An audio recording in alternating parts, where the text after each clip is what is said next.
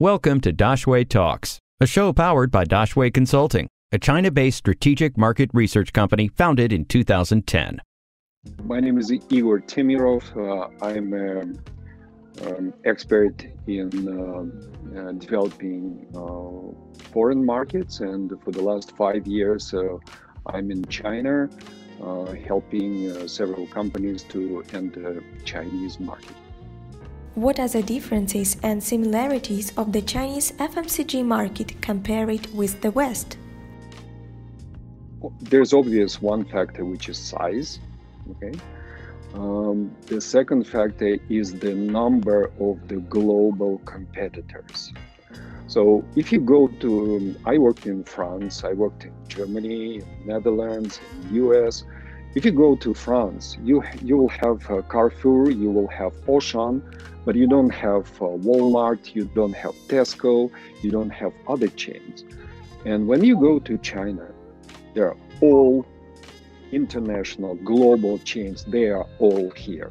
You will have Walmart, you will have Carrefour, you will have Chinese, you will have Japanese. If you go in the West, so you have the major Japanese retail chain, you have from Thailand, so you name it. Okay, so you really have to work with the leading retail chains. And the third factor, none of these chains covers the whole China. So you're practically working in the areas where you have to work with even the largest chains with the 400 stores. They do not cover the whole China. You have to build your strategy not based only on the major retail chains, but also on the local and regional players. And the last factor, I am always saying that 50% of what's happening in China is exactly the same as in the West, because it is a Western model of distribution. You have supermarkets, you have sales managers, you have buyers, you have distribution centers, you have promoters. These are all elements of the Western retail or distribution. But what differs China from the rest of the world is, of course, online, because it's by technologically completely different, by size, by logistics, by convenience, by the dynamics. So it is probably the last factor that I want to mention is you have to be prepared in China that in 12 months, it will be a different place. It is so dynamic in terms of products, in terms of new formats, business ideas. If I want to sell FMCG goods online in China, what steps need to be taken? The first step, you have to do your website in China, in Chinese, on Chinese servers. A lot of companies thinking that, we will just have translated our website, European website, into Chinese and we are fine. No, it is not fine. It's not working completely. Okay, so it's not working because Chinese consumers cannot access your website. It will take them 2 to 3 minutes to load one page, and they will not do that. The second is the cultural difference and the difference in the perception of the content. Chinese people can physiologically can perceive, can read, consume a lot of characters on one page.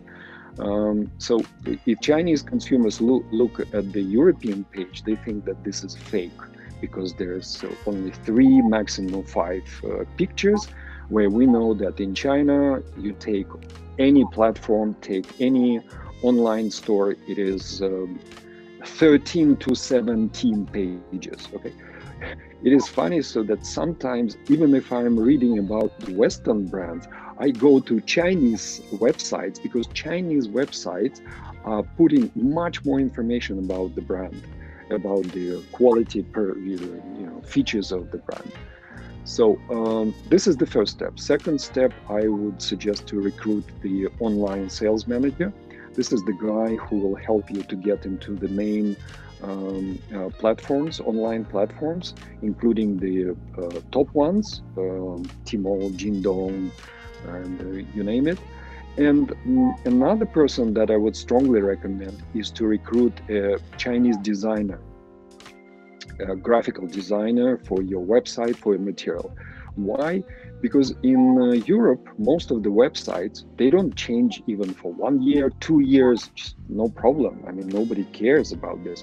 But in China, you have to upgrade, update, change some of the content on your websites, on your online platforms weekly, bi-weekly. So, and you will save a lot of money by having this person inside your organization, because a lot of these visuals and graphic designs you can use both online and then offline.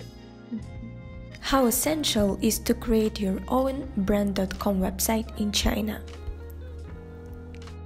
You have to watch how consumers are buying or selling the product, because every day there are 500 new brands appear in China and the same number disappear in China.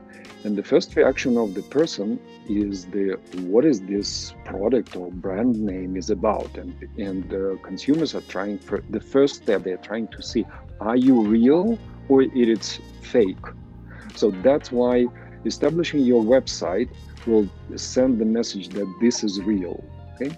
The second point is, this is linked to the question is what influence of online to offline.